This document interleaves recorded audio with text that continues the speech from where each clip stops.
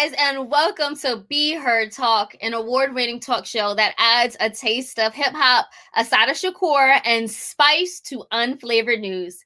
Each Sunday, we discuss race, politics, and culture from an unapologetic perspective, and we give you the opportunity to be heard. So leave your comments on Facebook, Twitter, LinkedIn, and YouTube, and we will read them throughout this show. And I know you guys have a lot to say because I've seen the comments. My name is Selena Hill, and I'm the founder of Be Heard Talk and the deputy digital editor at Black Enterprise. And I'm super excited to be here with you all to discuss everything from the biggest stories of the week, like Georgia's new Jim Crow voter suppression bill, to Chet Hanks' declaration that 2021 is, and I quote, white boy summer. Okay. Later on in the show, we'll unpack Derek Jackson's cheating scandal and how this ties into toxic masculinity in the Black church, featuring Be Heard Talk's very own Stanley Fritz. Please support Be Heard Talk by buying us a coffee at buymeacoffee.com/Be Heard Talk. Your support through a small donation will help us continue to support and amplify the issues that you care about. Now, without further ado, I'm going to introduce my guest hosts for today's show, starting with Nkwa Asanye, who is a sportscaster and social commentator. He hosts Award Tour, the podcast, a show that covers the intersections of race, culture, and sports. And he is a renowned play-by-play broadcaster. How's it going, Nkwa? Selena, thanks for having me. And usually I'm more loquacious than this, but I'm just ready to get started. You aren't the only ones who are ready to get started. I see everybody already in the comments chiming in. We are going to unpack Derek Jackson. Just give us some time. That's later on in the show, so keep tuning in. So without further ado, we are also joined by Kay Acevedo, who is a Bronx-bred storyteller with a love for Black culture, hip-hop, food, and network, and New York. Love that. You have seen him on Revolt. You have seen him on Double XL. And now you see him here on Be Heard Talk. How's it going, Kai? Thank you for having me. First and foremost, it's great. I'm excited and I'm ready to jump into things. Okay. Well, now that we are ready, we are going to start things off with the news roundup. Again, this is the segment where we talk about some of the biggest and most impactful stories of the week, the things that made you laugh, cry, or basically just go on a Twitter rant and like almost get deleted. So we're going to start off with the historic and notorious bill that was passed in Georgia. Last week, Georgia's Governor Brian Kemp signed a voter suppression law that will dramatically roll back access to the ballot box in the nation's most hotly contested battleground state. The law, which is the latest Republican effort to resurrect the Jim Crow era in an effort to steal elections, literally, and get this, criminalizes people who hand water to thirsty voters waiting in line. Now, the law also imposes new voter identification requirements for absentee ballots. It empowers state officials to take over local election boards, and it limits the use of ballot drop boxes. Now, the Republican governor signed the bill while surrounded by a half a dozen white men in front of a painting of a slave plantation, which you see right now. Meanwhile, while he was signing this bill with his all-white posse, a Black female Georgia lawmaker, Rep. Park Cannon, was arrested for knocking on the door of the governor to try to watch him sign the bill. She was charged with 2 felonies for obstruction of law enforcement and disruption of the General Assembly.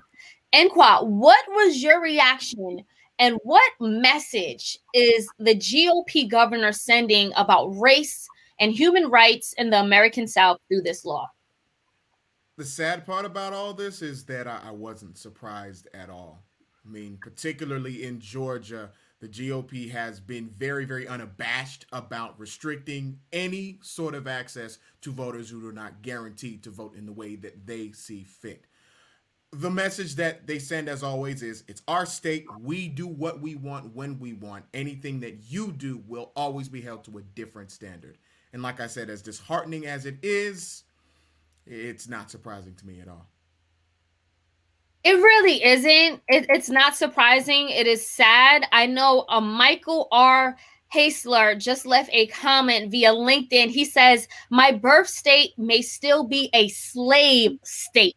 And I mean, honestly, that is what it's looking like. Kai, I want to get your thoughts on this. What was your reaction? And do you think these voter suppression tactics will actually be successful in helping Republicans win elections? Yes, to answer your question, yes, I do believe it will help. It helps because I just read that 13 in 2000, about 13% of black males couldn't vote due to either previous felonies or not paying certain fines, those kind of things. So just think about that's 13% of black men. If they find other ways, and some of the ways that are going to be restricted is voting. Ballot boxes rather can't be placed in certain areas, and who controls that? The Georgia, the government in Georgia, the governor Brian Kemp and his team. So and to answer your question, yes, I do believe that it will impact and it will allow Republicans or whomever decides to, because I say that because Trump might be starting his own party soon. So who knows? The Trump party might also take these tactics and run with them. But it will be helpful in pushing their agenda. Well, we're definitely going to have to see how this plays out. Jarrell D. West left a comment via Facebook. She says, slave state, showing your ID is making you a slave. So it's way deeper than this. Like, you're clearly gaslighting and simplifying this. These laws disproportionately hurt and target voters of color, which overwhelmingly vote Democrat. Those are what the statistics are showing, because it's being extensive, it's an overreach, and it's basically trying to intimidate people from going to the polls. So there's no argument or disparity there. And Kwa, I want to get your reaction to that. And also, Stacey Abrams is allegedly thinking about running again. And for Georgia, for governor in Georgia, and I think 2022. Do you think these type of tactics will help her lose the election? We've seen it happen in Georgia before. In fact, her first run to the governorship involved the then governor Brian Kemp throwing out thousands of votes that would have gone her way. Even some of the new laws that were passed involved no voting on Sundays and made it illegal to hand out water on very long lines to the polls. And it was covered nationwide in the lead up to the November election. The fact that voting machines in predominantly urban, low-income black neighborhoods, there were always limited access. And you are also dealing with a population that's being told, hey, guess what? If you don't come to work, you don't have a job. They continue to stack the deck and then ask why people are so upset.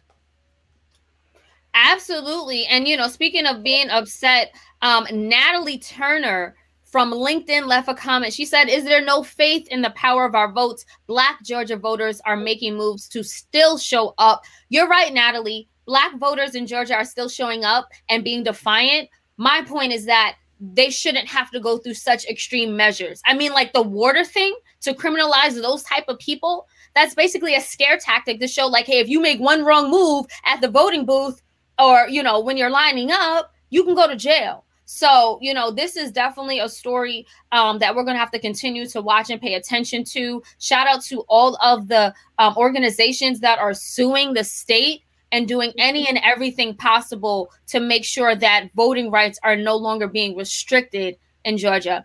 With that said, we actually going to just keep things moving because, Nkwa, we need to talk about Chet Hanks. What is your boy doing? First of all, don't ever associate him with me. I know it's my first show and all, but that's just not fair. So, for those who are new to what's been going on, the 30-year-old actor and star of the Showtime series Your Honor declared on his Instagram post that, quote, white boy summer would be coming upon us. of course, it's not enough that last year he decided to use a fake Jamaican patois accent. Oh no, he decided to take it a step further. Don't take my word for it. Let's go to the clip. Hey guys, look, I just wanted to tap in really quick. I just got this feeling, man, that this summer is, it's about to be a white boy summer. You know, take it how you want. I'm not talking about like Trump, NASCAR type white. I'm talking about, me, John B., Jack Harlow type white boy summer. You know what I mean? Let me know if you guys can vibe with that and get ready, because I am. And it's not enough that he had the audacity or even the caucasity to say what he said.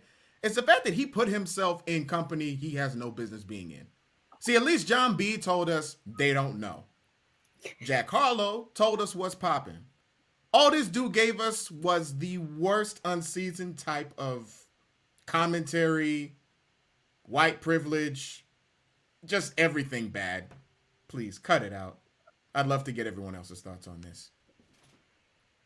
First of all, honestly, I thought Chet was trolling. Like, when I saw the video, I'm just like, he's not serious. Like, sir, it's been white boy summers for the last 400 plus years. You guys are white males with all the privilege in the world. What else do you want? So I can't tell what Chet is doing. Like, all I know is that I remember, and this was after he was speaking patois, and had a lot of us really upset because he just keeps, he's a culture vulture. He just keeps appropriating the culture. Then he came on Clubhouse to try to redeem himself. And us Black folks, a lot of us are very forgiving. So I remember being in the rooms and they were like, it's okay. No, it's not okay. Chet does not deserve an invite to the cookout. He's the same person that was using the N-word back in 2015. Like, he thinks he's down and he thinks he's cool, but he's not. And we need to put him back in his place. And I feel like Twitter has been putting him in his place. He's been getting roasted since he made the comments. It's just sad, though, because it seems I'm starting to believe more and more, Selena, that this was sort of a troll.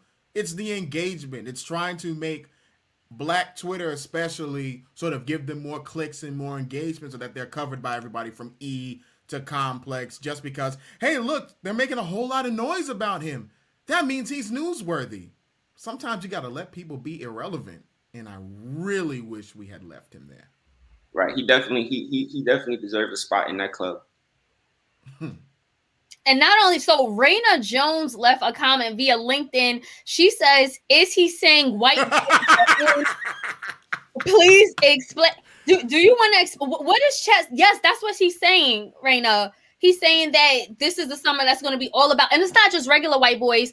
He was calling out the white boys with the swag, right? The white boys who try to talk and look a certain way. That's what he's saying. Swag? But what swag? John B got swag. Look, I'm not.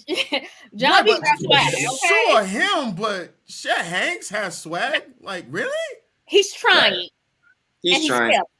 But I think, honestly, the more important question should be, is it going to be a hot boy summer or is it going to be a hot girl summer? And I only say that because, Sweetie and Quavo just broke up. And then we also know that, but on the other side of things, JT from the City Girls, she's cuffed up with Uzi right now. They tweet about the Love Fest. And then you had Megan Thee Stallion. She's cuffed up with Partisan. So I guess in helping making Chet a little irrelevant, we could redirect the convo and see who the real important questions about who is going to be a hot boy summer or a hot girl summer. It's going to be a hot everybody summer. Everybody is tired of COVID. Everybody wants to run around unmasked or hopefully with masks, but everyone wants to run around and do whatever they want. So it's going to be a hot people summer. I don't know about all that. But let's keep it going. Go ahead, Enqua. So the NCAA has come under fire this week and even last week because of the inequity that was involved in the women's national basketball tournament. Included in that is a movement started by 3 athletes from the Big Ten, one of the biggest conferences in collegiate sports, with a movement for the hashtag not NCAA property. there has been a lot of talk over the last 3 years, especially about the control of student athletes and their name, image, and likeness, which the NCAA has total control of. Besides the fact that while these athletes, especially for men's basketball, women's basketball, and college football, they do receive full scholarships, but they in turn are becoming revenue makers and have been revenue makers for their universities to the tunes of millions of dollars with the inability to cash in on everything that they've put forward. With that being said, the NCAA Board of Governors recently gave Mark Emmert, the president of the NCAA, a vote of confidence for how he's handled everything. Unsurprising? Of course. But what's your take on it? Go ahead, Kai. I mean, I feel like we'll be saying this all day today, but I'm not surprised. This conversation has been going on for a long time. These conversations, several conversations back to that, but I do believe that in the era that we're in, even stepping outside of sports, but just like culturally, a lot of things are being reevaluated, revised finally, whether it's from statues of slave owners being torn down in places to the laws and from in states to the laws, the rules and regulations in different colleges. But I do think specifically to the NCAA, I do believe within the next 5 years, we're going to see a drastic change in how athletes are perceived, how they're allowed to utilize their image, and it will be one of those things that when it finally happens, people are going to be like, wow, it took this long for this to happen, kind of thing. Well, we'll definitely have to see. I hope so. I mean, I just don't understand like that. Like the nonprofit, the organization makes $1 billion. Like, I don't understand why these student athletes are making these schools so much money, can't use their image and their likeness to make a profit. Like, I just, to me, just like the logic is a little off. So like, I don't follow sports that closely, but I'm just like, 1 + 1 = 2. What's the issue? I mean, the big argument in collegiate sports especially is that the brand is about the university, right? The argument is largely that, oh, nobody would care about so-and-so if he didn't play at Duke, if he didn't play at UCLA, if he didn't play at North Carolina. But the fact of the matter is that Zion Williamson would have been Zion Williamson if he didn't go to Duke. Right. If you even want to take it further, Michael Jordan would have been Michael Jordan if he did not go to UNC. While there is a level of cachet that these programs bring to the table, it is nothing without the student athletes. So Rachel Johnson chimed in with a great comment via Facebook. She says, legalize exploitation on our young men and women and their families that want success in getting out of poverty and oppression.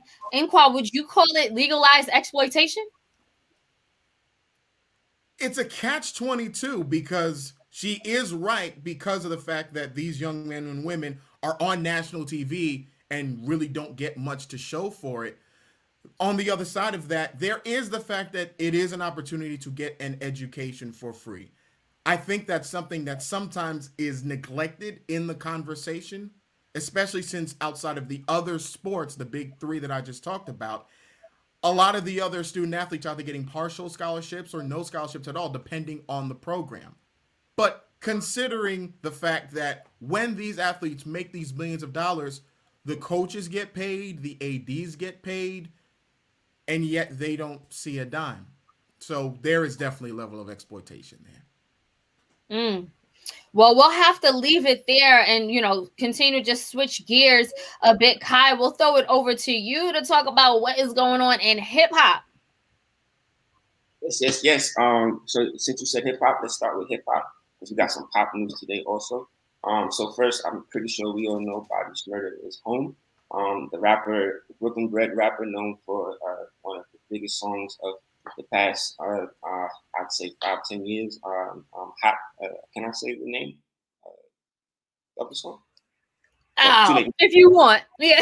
Go ahead. I should have asked that earlier, but yeah. So Bobby Shmurda's biggest hit was "Hot Nigga" a few years ago. Had us all doing the dance, the shmutty dance. Had us all throwing a hat up in the sky, hoping that it would fall where it needed to fall. So he did some time. He was caught up in a lot of illegal things. Him and his crew. He served 6 years. He was released earlier this month, and now the breakdown, the details rather of his parole situation have been released. So there's a few things in there that people like Wendy Williams and a couple of a bit of the chat on Twitter has focused on is will he be able to maintain these strict rules? So some of they include rather things like no alcohol. I believe he can't be at bars. Of course, no gang affiliation, because that's tied into one of the things he got locked up for. He has an 8 p.m. curfew. He has to submit substance abuse testing. He has to do counseling for aggression and anger. They have those separate, so I wonder how that works out. And then he also, this is probably my favorite part, he needs to make sure that he's seeking employment or that he's employed for the next 5 years. So I guess I give you guys that information, and you guys knowing Bobby Shmurda, is Bobby going to be able to survive these strict rules or not? Nah? Here's what I think, because I just feel like they are setting this young man up to fail. He's a rapper. First of all, like the amount of work he does, the way to get paid, before COVID, they would have to tour.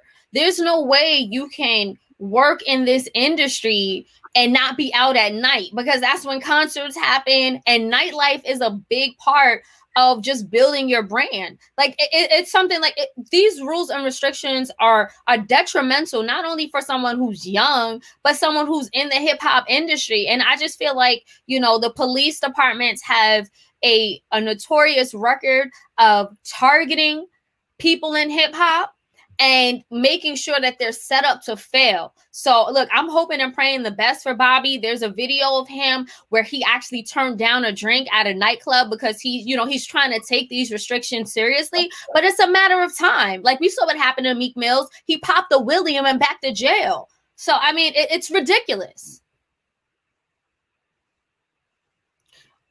And Kwa, you're on mute. Go ahead. Not only is it ridiculous, it's unrealistic. It goes back, Selena, to what you were saying about what it means to actually be an artist in this industry. It is impossible to go to any of those places where he can actually make money and not be exposed to any of that.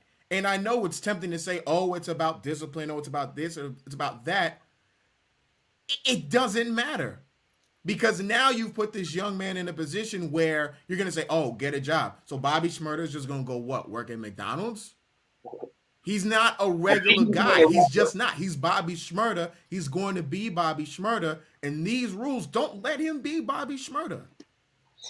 It's ridiculous. So I guess you guys don't think he'll make it. He'll make it past the parole. Oh, he'll make it. Okay. Nobody wants to go back to jail. He'll make it. I just think that what they're making him do is just not appropriate. Agreed. Right. And next up in pop news, like I said earlier, with hip hop, now we got a little bit of pop. So the Pop Prince, some people disagree with that, but Pop Prince Justin Bieber, he just released his latest album. It's been getting pretty solid reviews. Anybody who's been following Justin over the past 3 or 4 years, know that he's been on I think Rolling Stone called it like a righteous path, but like the music, the lyrics, there's not much of the lyrics, but some of the lyrics, the videos, even his narrative on social, he supports different initiatives, and he's vocal about his support. He's started different conversations about like the lack of support for Black culture, the lack of appreciation for Black culture, about how he has benefited so much from Black culture. He's been one of the big voices about presenting R&B as R&B and not as pop. He's gotten flack for that also. A whole nother convo. But the righteous pop prince Justin Bieber released his latest album. It's called Justice, and on it he includes two clips of speeches from the Dr. Martin Luther King, and he's gotten, I would say, some flack for it. The one clip is at the beginning of the album, and then another is an actual interlude on the album. So of course Twitter has been chopping him up. Does he have the right to use it? Is he, with him being somebody who is in a privileged position, does he really identify with the ideology or the narrative of what MLK spoke to, especially with the speeches? On like the more critical side, some have argued that the speeches don't really speak to the album. It's a love album. It's talking about marriage, and the content is definitely great content, but it doesn't speak to the righteousness that the two speeches speak to. So he's been getting a little, like I said, chopped up on the internet for including it. So I pose the question to you guys: how do you feel about Justin including these MLK speeches on the album? Well, I say it's, if he wants to, quote Martin Luther King, kudos to him. But the way he's doing it feels like he's misusing it. Like, for instance, in one part where Dr. King is saying injustice anywhere is a threat to justice everywhere. After he says that, then Justin just goes into a love song dedicated to his wife called Too Much. So it's like, what's the context, right? And then he plays another part of the clip, as you just said, Kai, and then he's just talking about like love, and which is great. Look, I love his relationship with Hailey Bieber, but why are you misusing Dr. King's quotes? It just doesn't make sense. It feels like he's misusing the quotes for his own justice, right? If you've been following Justin Bieber's career, we know that he had a very tumultuous teenage years in the public spotlight where he was a brat.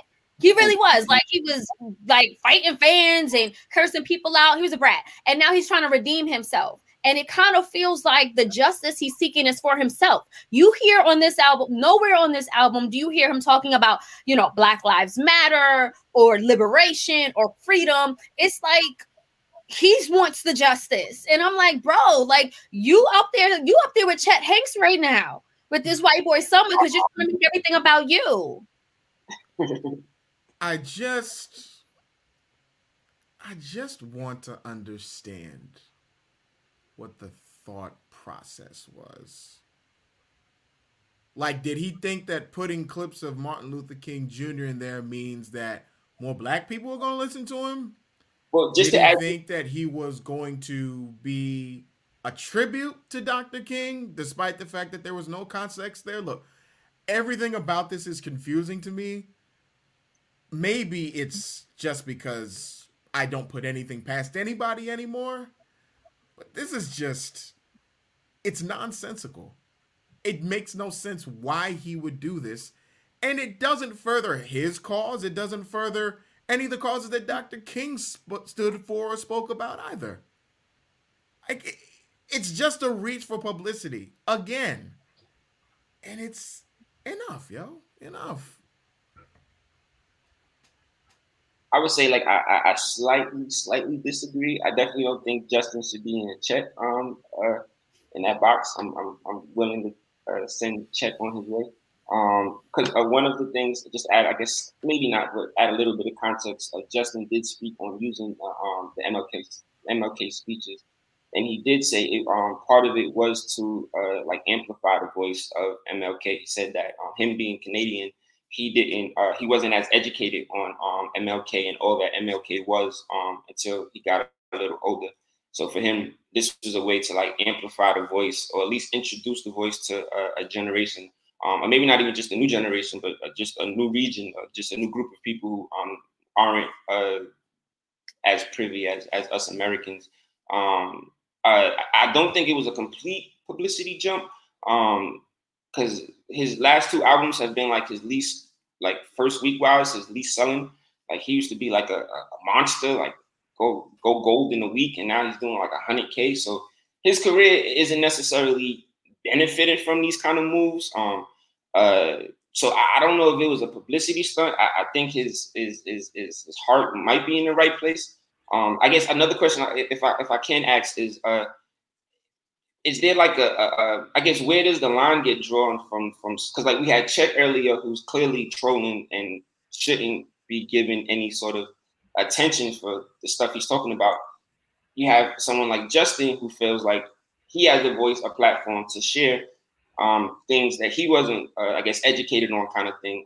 But he's getting flack for it because it's like, is he even in the position to do that? So, what's your thoughts on that? I guess.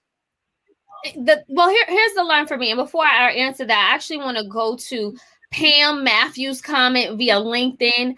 Pam says, white privilege makes you do foolish things. Educate yourself first. And to answer your question, Kai, I think that's the issue here. I just feel like it's a lack of education. Justin has spoke on the record saying that growing up in Canada, he was not really exposed to Dr. King. And now he is doing, due diligence and research to educate himself about the civil rights struggle here in America. But I feel like it's being misplaced. Like he wants to raise awareness. And I know Kimberly, she left a comment on Facebook saying, could it be that he wanted to bring more awareness? That's how I took it. You can raise awareness, but again, you have to do it in an appropriate fashion that makes sense, that doesn't make you look like you're just profiting off of this man's words. Because again, throughout the whole album, I don't feel Black liberation. I don't feel, some type of call for freedom and, like an end of oppression. Reviews are saying that most of the album is dedicated to his wife and it's about him. So why are you using this word, these, Dr. King's words, if this is about you? And in addition to that, right, I'm still trying to figure out how a pop star who has been in the limelight for over a decade doesn't have the right people around him to actually facilitate what he was trying to do. Because if that was his goal, then it was sloppily done. And even so, is Justin Bieber really somebody I want talking about Black liberation under any circumstance? No, never. Wow. That being said, we can talk about Justin all day. I still like his music, disclaimer, but he didn't have to do that with with Martin Luther King. Like, figure it out, Justin. Anyway, that being said, thank you, Kai, for bringing up those two stories and bringing it to our attention. We are going to just switch gears to, if you're already, pretty hyped up, I think you're going to get just as, upset, just like I am, because it's time to talk about the recent cheating scandal that has sent shockwaves throughout the Black community and sparked innumerable memes, videos, comments, and talks on Clubhouse. There was this one room about Derek Jackson for over 24 hours on Clubhouse. And of course, I was in it. For those of you who don't know, Derek Jackson is a popular social media relationship expert and author who happens to be a married Christian man who has been exposed as a serial cheater by a woman he is said to have known for 10 years. Now, on March 22nd, Jackson and his wife, Danita Jackson, they went on Instagram to openly discuss his transgressions. Let's play a clip of Danita and Derek Jackson talking about this whole controversy on Instagram. But the truth is, and I'm saying it here now, is that Derek Jackson was involved with other women outside the marriage. And by involved, I want to be clear, I'm not talking about just casually kicking it, maybe a lunch or something like that. I'm talking about as serious as sex, to sexual flirtation and meeting up and that kind of thing. And some things that otherwise may be considered okay by some in terms of like just chatting or checking on people or being checked on by people that I've had a previous encounter with. But without my wife's knowledge of it and with us having a sexual history, all of it falls under the umbrella of inappropriate, cheating, affair, stepping out. Definitely not in alignment with the vows that I took. And definitely not in alignment with the biblical standard of what it means to be faithful, which is the standard that I'm going by now. So that was a little clip of Derek Jackson, talking about himself in third person. And if you watch the whole thing, it just kind of felt like gaslighting. Like he was like, we had sexual encounter, like the way he was just phrasing it, sexual flirtation, like, bro, like you've been cheating, and it's not just like one time, it's been 10 years reportedly. So that being said, he goes on to explain the whole, you know, the misconduct on his part. He talks about God, he talks about redemption, but for a lot of us it didn't feel really authentic. Now, in addition to this, as shocking as these details are, recently it appears that another woman has come forward and adding her 2 cents to Jackson's dirty laundry. Another alleged side chick claimed that Derek was filming his famous car videos outside of her home, and that she even had contact with him on March 18th. That was what, last week or 2 weeks ago? The mistress also claimed that she was pregnant with his baby. So again, this is a deeply intimate relationship. It's not all just sexual flirtation. And I think the reason why, you know, this is a conversation that we're having in our group chats and all over social media is because a lot of us feel betrayed, especially Black women, because that was his targeted audience, right? He was peddling a product of self-love and healthy relationships, but he turned out to be a wolf in sheep's clothing. So a lot of us feel like, hey, you know, I paid for the book. I read the book. I paid for his course. I broke up with my man listening to Derek Jackson. And now look, he was cheating this whole time. So we have a lot to talk about, and to have this conversation, we are actually inviting Be Heard's very own Stanley Fritz to the conversation. Stanley, I want to just throw it to you first. What was your reaction to the controversy? Well, this is the last time I'm going to wear my Black Men Don't Cheat hoodie because Derek messed it up for all of us. So no more of this, Selena. No more of that. You know, it's a pot calling the kettle black. But 2 things can be true. Derek could have given good relationship advice and still be a hypocrite and a narcissist and ashy and a clout chaser and an embarrassment to his wife and his family. Well, expand on that a little bit, Stanley, because you're saying that he's giving good relationship advice even though he's trash at his own relationship. How does that go? That's very simple because like the fundamental principles of a relationship are communication, accountability, honesty, and humility. And anyone can teach those things. Doesn't mean you got to practice it. You know, Donald Trump was talking about Christian values and putting kids in cages and blowing up other countries. Like anybody can do that. So I'm not surprised that this man has done that. The thing that bothers me the most is the lengths that he's gone to not only embarrass his wife and his family, but then clearly build clout off of this. This is a man I can't respect. So Pam Matthews left a comment. She says via LinkedIn, hypocrisy is never excuse for inappropriate behavior. I agree with you there.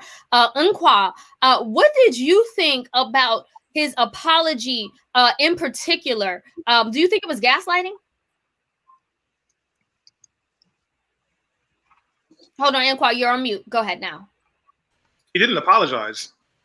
Yeah, like that's the thing. Like I know we're live, and I know that I would like to avoid using non-air friendly words here, but that apology wasn't an apology. It was total BS. The fact that he sat up there with his wife next to him, almost like a crutch to fix his face to say, I did this, and you know, I'm sorry, but God is going to forgive me, and there's more coming back from this. Like, no, there was no actual contrition in his words. And the sad part about it is, it bothered me more that he actually went into detail about what he did, because it's not us he has to answer to. It's God and his wife. And yet we're all a part of this because there's something else that he wants to give or some other reaction that he does want to bring out of his intended audience. So, yeah, it's sad. So Antoinette Cook left a comment via Facebook. She says, Derek better be careful because she looked like if she looked like she can snap on him, it's all over. But the shouting, just look at her continence. Thank you for pointing that out, because I think for a lot of us during the apology video, his wife looks so uncomfortable, Danita. And I actually been doing a lot of digging into, you know, her public persona and what she's been putting out, if you guys go down her Instagram rabbit hole, and I suggest you don't, she's put out a lot of disturbing content.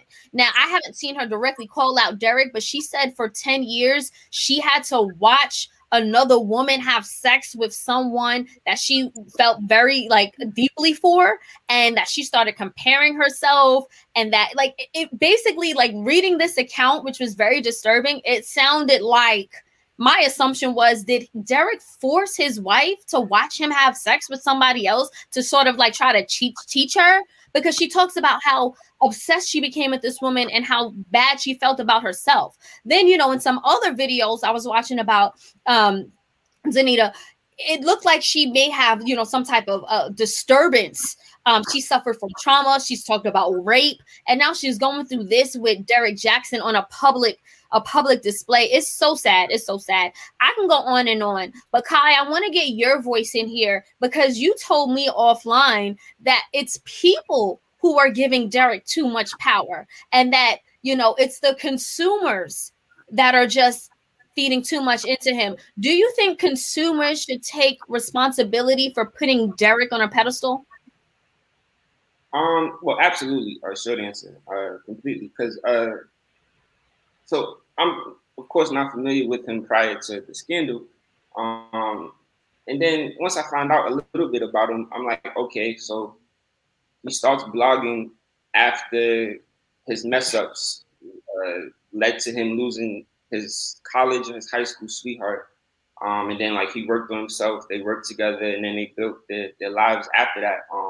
So to see years down the line this happen, it's like, okay, how he started his career, he's the same, maybe not the same person, because no one just the same, but so I say that to say I'm not surprised that someone who started a career off of mistakes will make a mistake. He's written like a bunch of books, so I know that there's going to be another book. Like, if I'm not mistaken, the book is actually called A Cheating Man's Heart. So he speaks on, and then I watched, not many, I'm not gonna act like I know a lot about the guy, but I watched a few of the videos, and he's like it don't seem like he perpetuates a perfect image. It seems like he breaks down the rights and wrongs in relationships on from things that women should look out for in terms of a bad mate on their end, things that guys should look out. You see what you're saying? So he describes himself. It sounds like you're saying he describes himself. You're breaking up. Say it again. I said it sounds like to me he's describing himself. He's saying, "Hey, ladies, these are the traits you need to look out for a bad man," and he's actually talking about himself. If you listen to the 30-minute creepy apology video, and you listen to the wife speak, it's very obvious to me that he's a serial cheater. And this has been going on for quite some time. This is not new to her, and that might explain why she is that way. And I just think it's very listen, there's nothing wrong with being imperfect. There's nothing wrong with being in process. There's nothing wrong with using your mistakes and the places you've fallen short to try to teach other people to do it. But there's a difference between trying to use your mistakes to help educate others and trying to use a certain brand so you can make money off of it. Over the last 2-3 years now, it's become really popular for men to talk about patriarchy, to talk about sexism, to talk about healthy relationships, and then model none of the things that they talk about. And those are the dudes who want to make believe that they are allies, but they're actually violating and disrespecting women. If you listen to his wife, she said, the reason I came back to him was because he changed. Before, I didn't have a voice. I didn't have a say in anything. And now he's letting me have a say. What? He would just do whatever he wanted to do, and I would just find out about it. Now, listen, I don't know Derek. I don't know his wife, and I'm not going to criticize him because I'm not going to go after somebody who got stabbed in the back and is trying to figure out a way to heal themselves. But that man sounds like an abuser. And the worst part about it is that we saw this even take place in the reaction video to his apology in the third person. What kind of sociopathic behavior is that? And within that video, he excused himself. He absolved himself. Selena talked about at the top of the segment how he posited himself to be a Christian man. And yet, there's no humility. There's no actual contrition. There's no humility. There's no way for him to even think of saying, you know what? he was wrong here. Everything was about, I'm glad he took accountability. I'm glad he did this. I'm glad he did that. He patted himself on the back for serially abusing and cheating on his wife. What a disgrace. But that's a relationship with two people. And if his wife left him after she found out that he was cheating and decided to go back because she felt that like he did whatever he needed to do to be what she needed him to be, I don't think that's any of our place. Like, I don't think we're the harborers of like who's on what side of right and wrong kind of thing. So that for that part, but in terms of like everything else, he sells books and he sells content. This is content for him, I think. And like in other industries, images are creating. Like Beyonce was created as a perfect image. So Kai, just to clarify, are you saying that he's a content creator and we're being too quick to judge? Not that we're being too quick, but yes, in certain instances, absolutely, we are absolutely, because people are saying he's abusing her, and until she tells us these things are going on, I'm not going to go down that rabbit hole. So yes, we are absolutely jumping too quick to judge.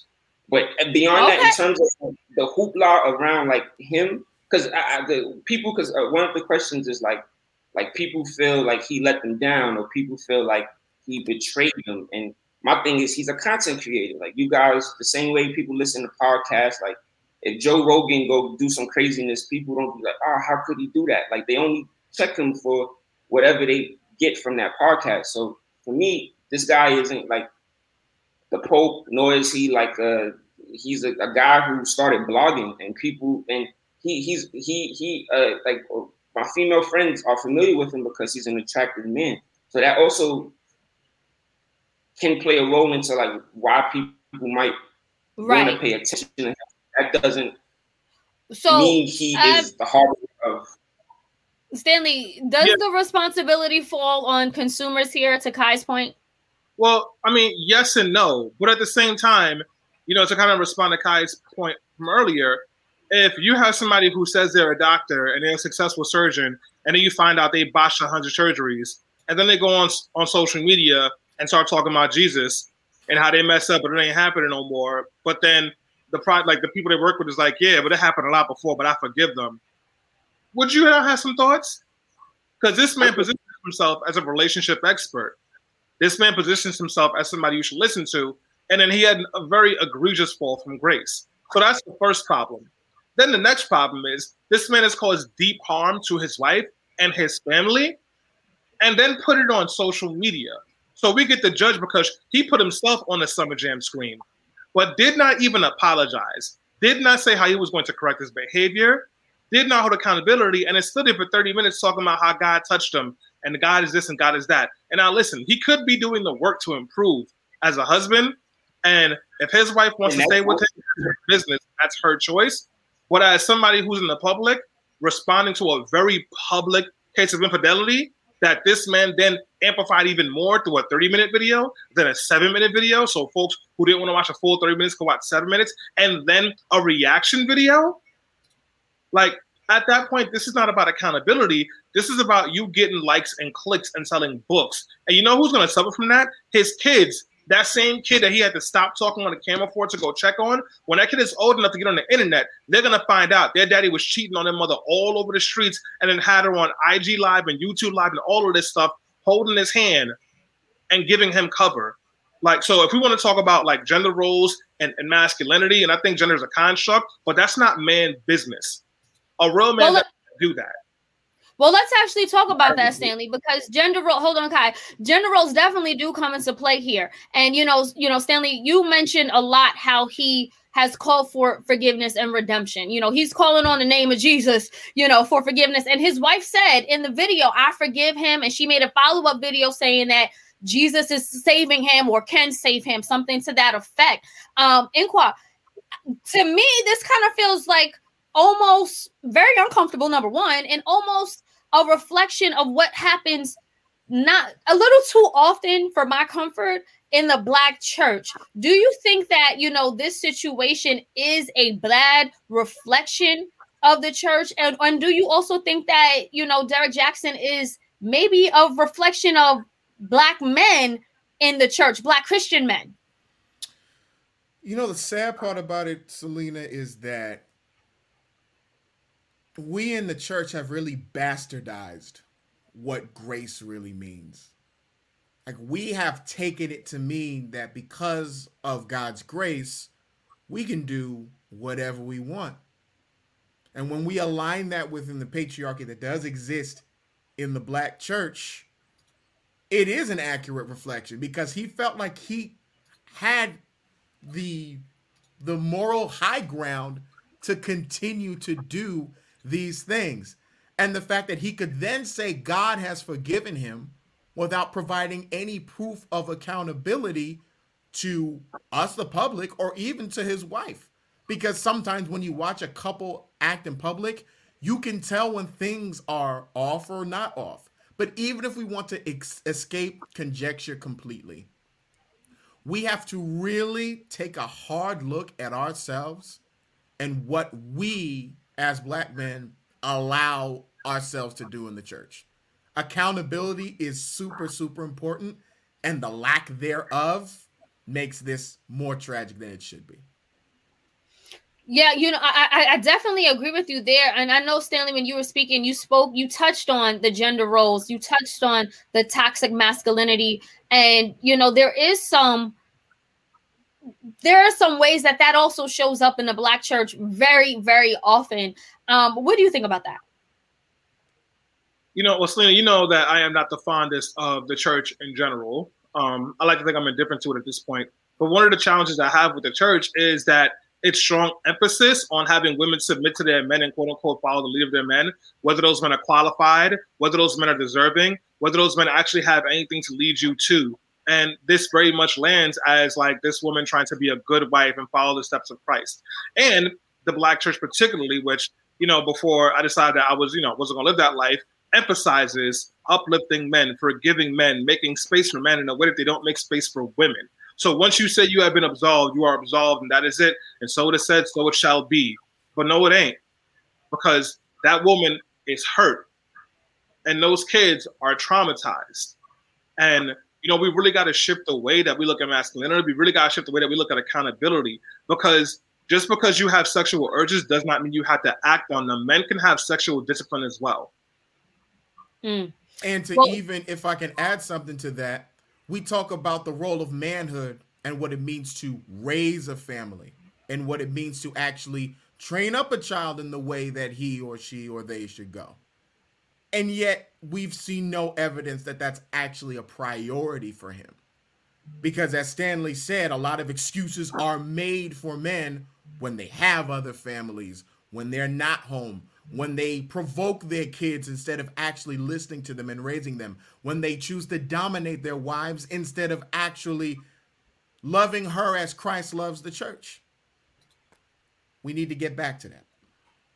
Well said there. Kai, I definitely want to get your voice back into the conversation because, I think that you represent a lot of us who are very dismissive towards it, who think hey, we're giving him too much attention.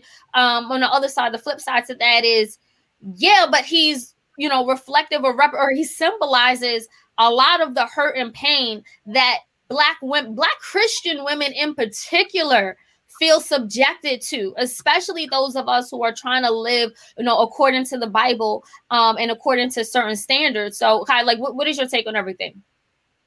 I think those people should find solace in real Christian leaders or whatnot.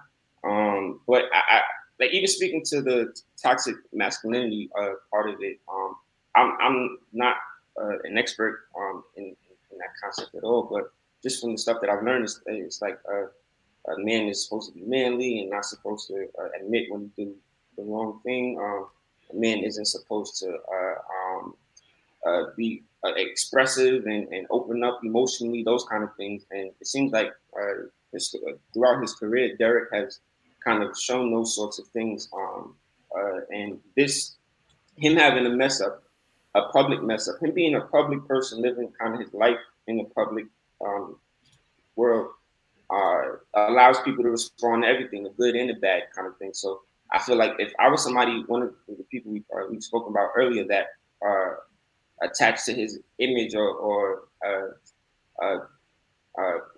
what he presents as opposed to being a real human. To me, this is a part of why I would buy the next book.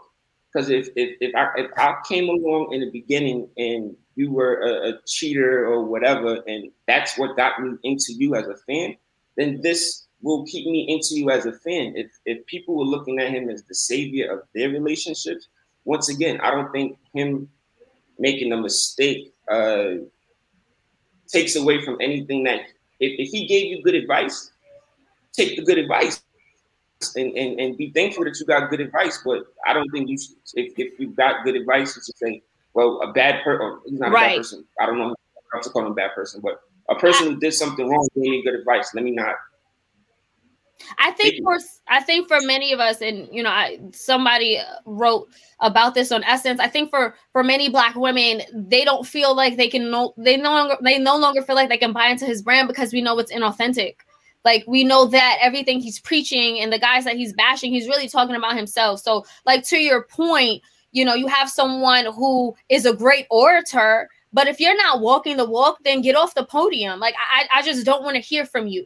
That's my take on that. We actually do have to begin to start wrapping up this conversation. But before we do, Nkwa, what needs to be done so that Black women in particular aren't being preyed upon when it comes to different products or different, peddlers of these type of messages? What needs to be done so our Black women instead are uplifted and protected in the community?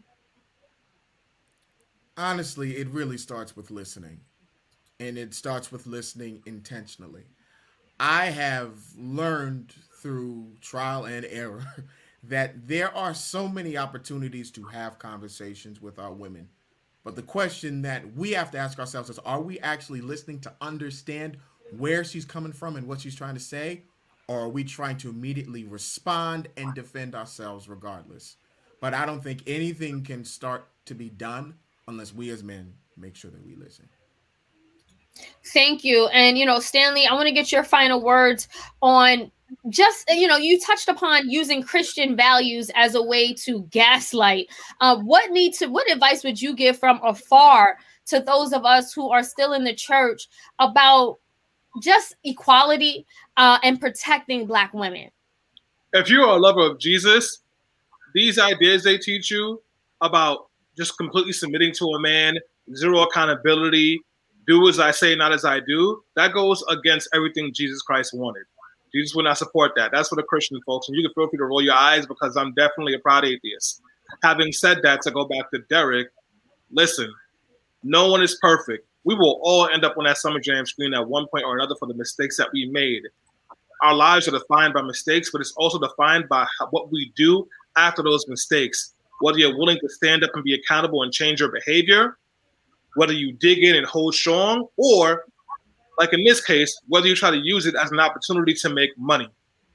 The fact of the matter is, Derek Jackson, whatever his name is, can give good relationship advice, but it's also true that he cheated on his wife with multiple women now. And according to that 30-minute video, he cheated on her multiple times in 2016 before they were even married. So this is not a case of a simple mistake. This is a situation of a pattern. And if we're not willing to call out patterns and hold people accountable, you will continue to create universes where there are men like this who think they can say and do whatever they want because people will always forgive them. And that is a much larger thing we're facing here. There are too many men who have bad behavior, exhibit bad behavior, and we forgive them because the church and Jesus told you to, because a woman's supposed to follow by her man, or because boys will be boys. And we've got to break that cycle because every time a Derek Jackson gets away with this, there's another young boy who's watching that, and now he thinks it's okay to repeat this behavior. And the only people who suffer when this happens are women. And as you can see right here, Black women. And I'm not for that. Kai, we're actually running out of time. We have about 10 seconds left, but I want to get your final thoughts in about 10 seconds on just the whole Derek Jackson scandal and toxic masculinity. Look out for that next book. Wow. Thank you, Kai, for keeping it short. And I just want to wrap things up because, the deeper we dig into this, I think the more we see ourselves. the fact that Derek Jackson, again, he purported to be something, this holier than thou type of character. He was constantly blasting and putting down other men, black men in particular. And then he turned out to be that person. And for a lot of times, for a lot of us, that's, you know, how we like to operate, right? We want to pretend to be something. We put on our best faces at work, and, you know, we're completely different people at home. You know, we go to family functions and we act like we're the family man and a family woman. And then when we're in our own homes, how do we treat our family? So I think that this lesson, the lesson learned here for me, is about walking in authenticity. Right? Do not pretend to be one thing when you know you are living a lie, because whatever is done in the darkness will be brought to light. And you don't want to be the next Derek Jackson. So get it together, especially if you're pushing these messages and making profit off of it. And in my opinion, preying on Black women and vulnerable people who are gobbling this up. You will get caught. There's only a certain amount of time that these wolves in sheep clothing will keep walking around. It's going to come off. The mask is definitely going to come off. And on that note, I want to thank everyone for chiming in to Be Heard Talk today. If you liked what you saw or want to support us so that we can support your causes and your messages, please buy us a coffee. You can go to buymeacoffee.com, and that support that you give will continue to keep us on the air and doing what we do, supporting your causes. We will not be back for next Sunday because it is Resurrection Sunday, but we will see you guys all in 2 weeks. So we'll see you then.